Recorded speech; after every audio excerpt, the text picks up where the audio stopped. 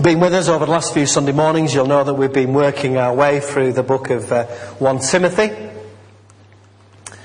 And we've been saying that in many ways the first letter to Timothy is a letter about the church and about how it works. And as we've been going through the letter, we began in chapter 1 when we looked at the church and its message, and we saw that it was about teaching the truth, preaching the gospel and reaching the goal. Then we looked in chapter 2 about the church and its membership, and we said how important it was to belong to the church, to pray in the church and to participate in the life of the church. And then in chapter 3 we were thinking about the church and its management, and we were talking about selecting the right people, setting the right example and serving in the right way. And then in chapter 4 we looked at the church and its minister, and we said that a good minister points things out, a good minister sets an example, and a good minister continues to progress. And then last week we were thinking about the church and its ministry, and that was chapter 5. And this week we continue as we look at the last chapter, chapter 6, and we're thinking about the church and its motivation. We're thinking about what motivates the church, what drives the church. Rick Warren in his book, The Purpose-Driven Church, says, every church is driven by something. There's a guiding force, a controlling assumption, a directing conviction behind everything that happens. It may be unspoken, it may be unknown to many. Most likely it's never been officially voted on, but it's there, influencing every aspect of the church's life. What is the driving force behind your church?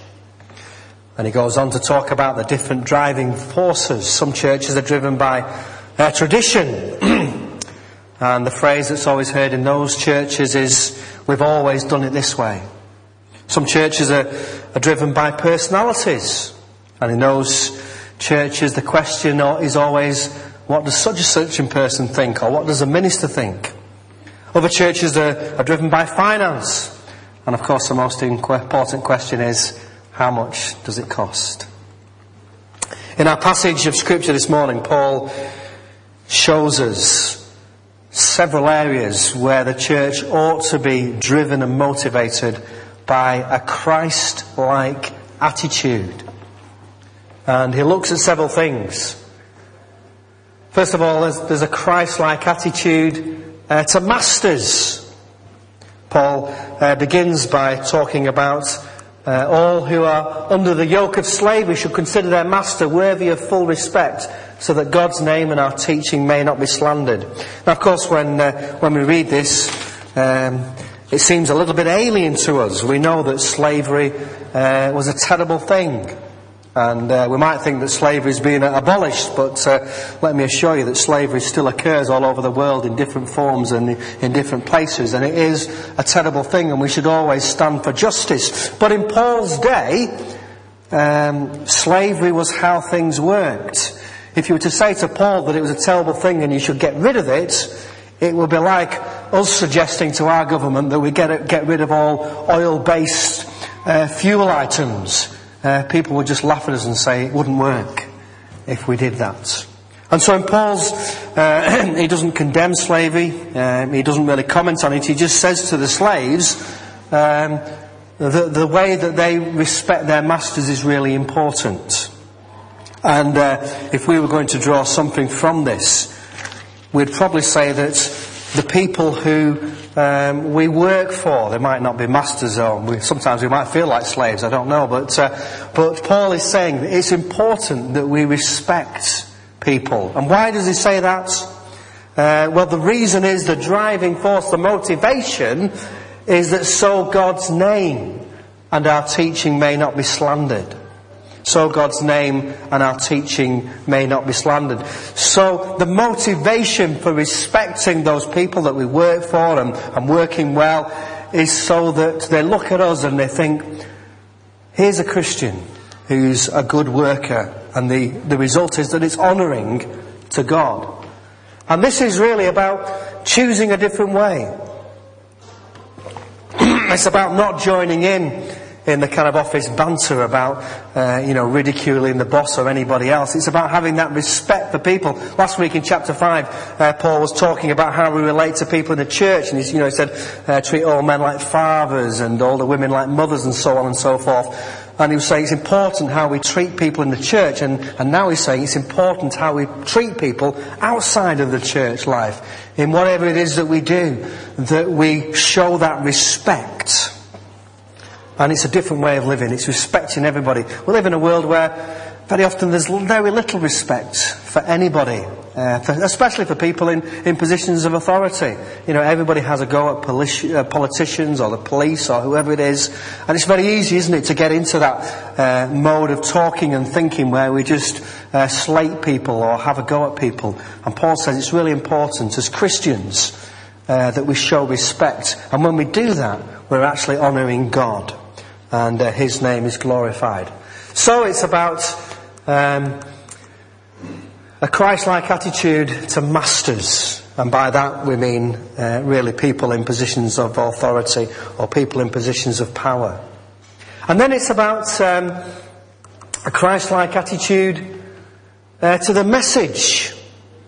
What do I mean by that? A Christ-like attitude to the message.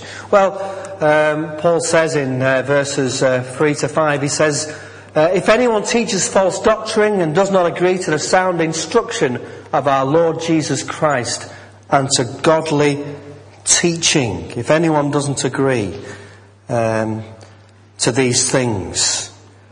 And Paul, in this letter, has spoken about these false teachers on a number of occasions. And it's obviously that it was an issue within the church where Timothy was. And Paul constantly returns to this theme in the letters about false teachers and reminds Timothy that we have to choose and be in agreement with the sound instruction that Jesus has given. Our way of thinking and believing is worked out through the message of Jesus and His teaching. We pay special attention to what He taught, to how He lived. And this is about to choosing a different mindset. Choosing a different mindset. When we're looking at the church and its management, we said that in the church meeting, when we meet together as a church, what we're trying to do is seek the mind of Christ. Choosing a different mindset. It's saying, it's not what I want to do or what I think is a good idea. It's choosing to do the sort of things and say the sort of things and live in the sort of way that Jesus lived. So it's a Christ-like attitude to the message. It's important that we know what Jesus said. It's important that we pay attention to Jesus' teaching. He says, Timothy says to Timothy, if anyone teaches false doctrine and does not agree to the sound instruction of the Lord Jesus and godly teaching, he's conceited and understands nothing. So people that don't follow what Jesus said, Paul says, are conceited and have little understanding. They have an unhealthy interest in controversies and quarrels about words, and the result is envy, strife, malicious talk, evil suspicions, and constant friction. Very often, sadly, the church, in the history of the church, there has been friction in all sorts of different churches about all sorts of different controversies. And what Paul is reminding of Timothy is it's so important to pay attention to what Jesus said and to try to have the mind of Christ in any situation. So the question that we ask in any situation is, what would Jesus do? What would Jesus say? How would Jesus respond in this situation? That's always got to be what we're trying to work out. And sometimes it's very easy to know what Jesus would do and what Jesus would say. At other times it isn't always easy. Last Sunday night we had a very interesting cafe church and we were looking at the whole issue of homosexuality. And it was great. We had some great discussions, and of course there were various opinions and various interpretations of what the Bible says about this issue. And it was good to meet together and to discuss. But at the end of the day, we were trying to seek, how would Jesus respond to this situation? And it wasn't an easy thing to come to, and I'm sure it's an ongoing conversation that we'll have in that format. But it's always important that we're always seeking to be like Jesus. A Christ-like attitude is what we want in every situation. And to have that mindset that automatically kicks in. And it means, of course, putting to one side our own desires and what we want. And very often when these things that happen, strife and envy and malicious talk, very often in the church is when somebody doesn't get their own way. When somebody wants something and doesn't get it, and it causes all sorts of controversy. And we have to constantly return to this idea that we are followers of Jesus. And our attitude, as we read right at the beginning in that great passage from Philippians, our attitude is to be the same as that of Jesus Christ, who was humble and obedient even to death on a cross. And that's who we follow. And so our mindset has to be the mind of Christ. Choosing a different mindset. It's about a Christ-like attitude to the message of Jesus. And then it's about a Christ-like attitude to money. Paul talks to Timothy about a Christ-like attitude to money. We've all heard this phrase, haven't we? For the love of money is the root of all kinds of evil. You might not have known where that phrase came from.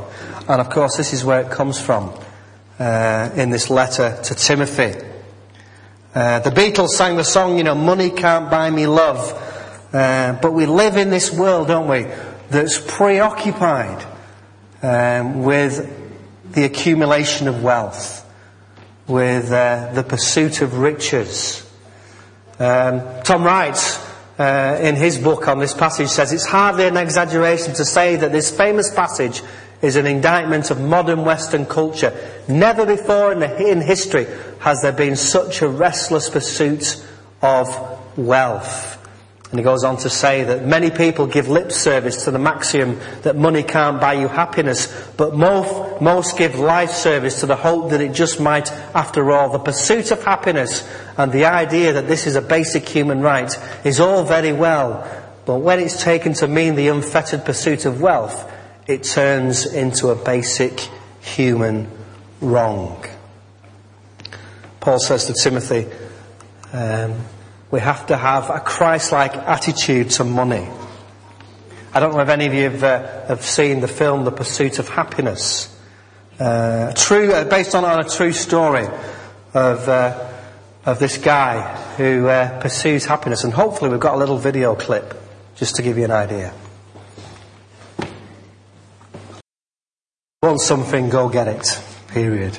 It's this world that we live in, the idea that the pursuit of happiness is found in material things, and it's a typical kind of rags to riches story about a man who has nothing and is homeless, and of course he ends up living the American dream, getting a job as a stockbroker, and of course getting loads of money. But it's that idea that happiness is somehow tied up in having lots of things. And this is the world that we live in, and let's not pretend it's any different.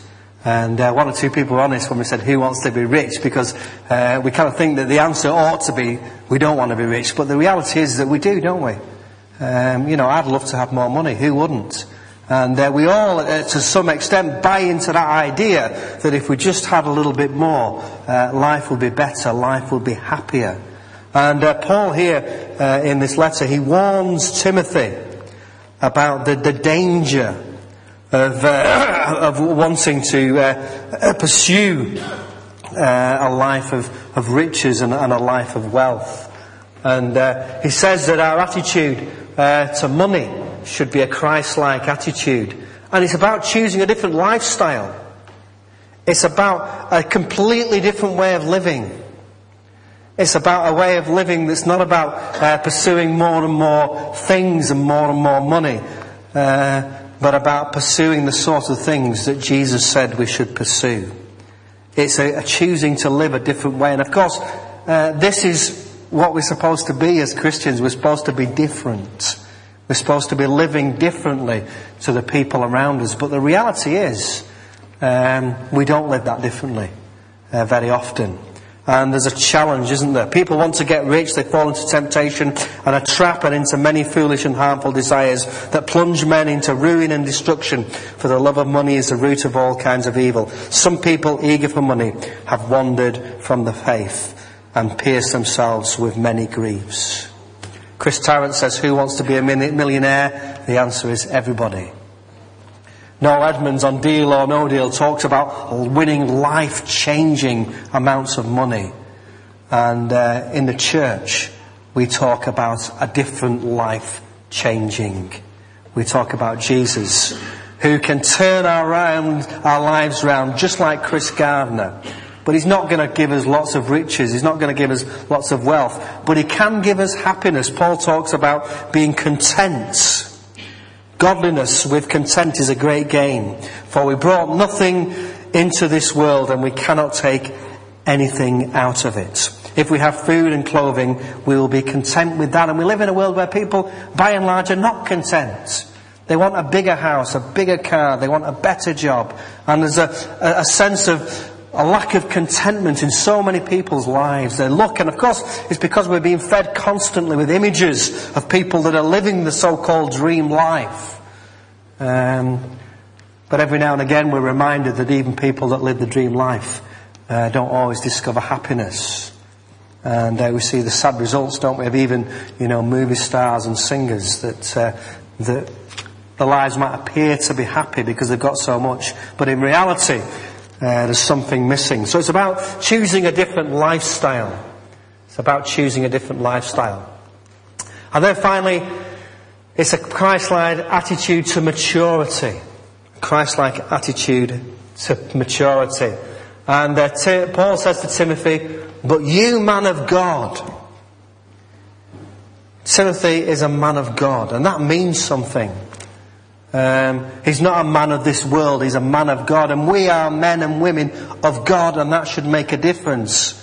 And Paul says, what he's really saying is it's about choosing a different Lord, a different Master. It's about choosing to make Jesus Lord of every single area of our life. About growing into maturity. About recognizing that as men and women of God, that means that we pursue different things in life. Paul talks about the fact that, but you, man of God, flee from all this. That's the love of money and the pursuit of riches. And he says, pursue righteousness, godliness, faith, love, endurance and gentleness. These are the things that we are to run after, rather than worldly riches and wealth. And he does say pursue, which means that we have to be mature in these things, that we are to run after things, but they're not the things that the world are running after. Think of the sort of animal that you'd want to flee from, maybe a charging rhinoceros or a giant spider in the bathroom, and you'd flee from it. And Paul is saying, flee from these things. And then think if somebody walks into the room that you've not seen for ages, a really close friend, and you'd run to them. He says, pursue the things that really matter. And Paul's saying to Timothy, you're a man of God. And that means choosing a different Lord. You're not serving the master of money. And of course, Jesus himself said, something very similar. We talked about how can we test whether something's right. We look at what Jesus said, and Jesus said, you can't serve money and God. You cannot serve them both. You can only have one master and one Lord. And Paul reminds Timothy of who that master and who that Lord is. What does it mean to be a man or woman of God? According to Paul, there's these 6 things that a man of God is to hotly pursue. He's to pursue righteousness, godliness, faith, love, endurance and gentleness. Make a mental list of these qualities and ask yourself, is this happening in my life? Are these qualities evidence? Or are these things that I still need to pursue? We're called to be rich, not in a worldly sense, but rich in good deeds. He says, command them to do good, to be rich in good deeds, and to be generous and willing to share. We're to be a generous people who are rich not in money senses, but rich in the good deeds that we are to do. Which is of course similar again to what Jesus said. He said, do not store up for yourself treasure on heaven where moth and treasure on earth rather, where moth and rust destroy and where thieves break in and steal. But store up for yourself treasure in heaven where moth and rust do not destroy and where thieves do not break in and steal. For where your treasure is, there your heart will be. You know, where is our treasure? Because that is where our heart is. Paul's closing remarks to Timothy urge him to guard and take care of what has been entrusted to him. And as we come to the end of this study on the first letter of Timothy, it's good to remind ourselves of what Paul is urging Timothy to do at the end. He's saying to take care of what you've been entrusted to. And as we come to the end of this study, hopefully we've been given an insight into what it means to be the church of God, what it means to be a part of that church, of how the church works and how the church sometimes doesn't work, and about our part in the life of the church. Paul urges Timothy to fight the good fight and to take hold of the things that are eternal rather than the things that are temporary. And having spent the last 6 weeks looking at this and looking at the church and thinking about how the church works, next week what we're going to do is start looking outside a little bit. We're going to be looking outwardly rather than inwardly. And we're going to be thinking about how we reach out to people. So hopefully this study's been helpful. And again, I would encourage you to participate in our next study. Just walk across the room. Let's just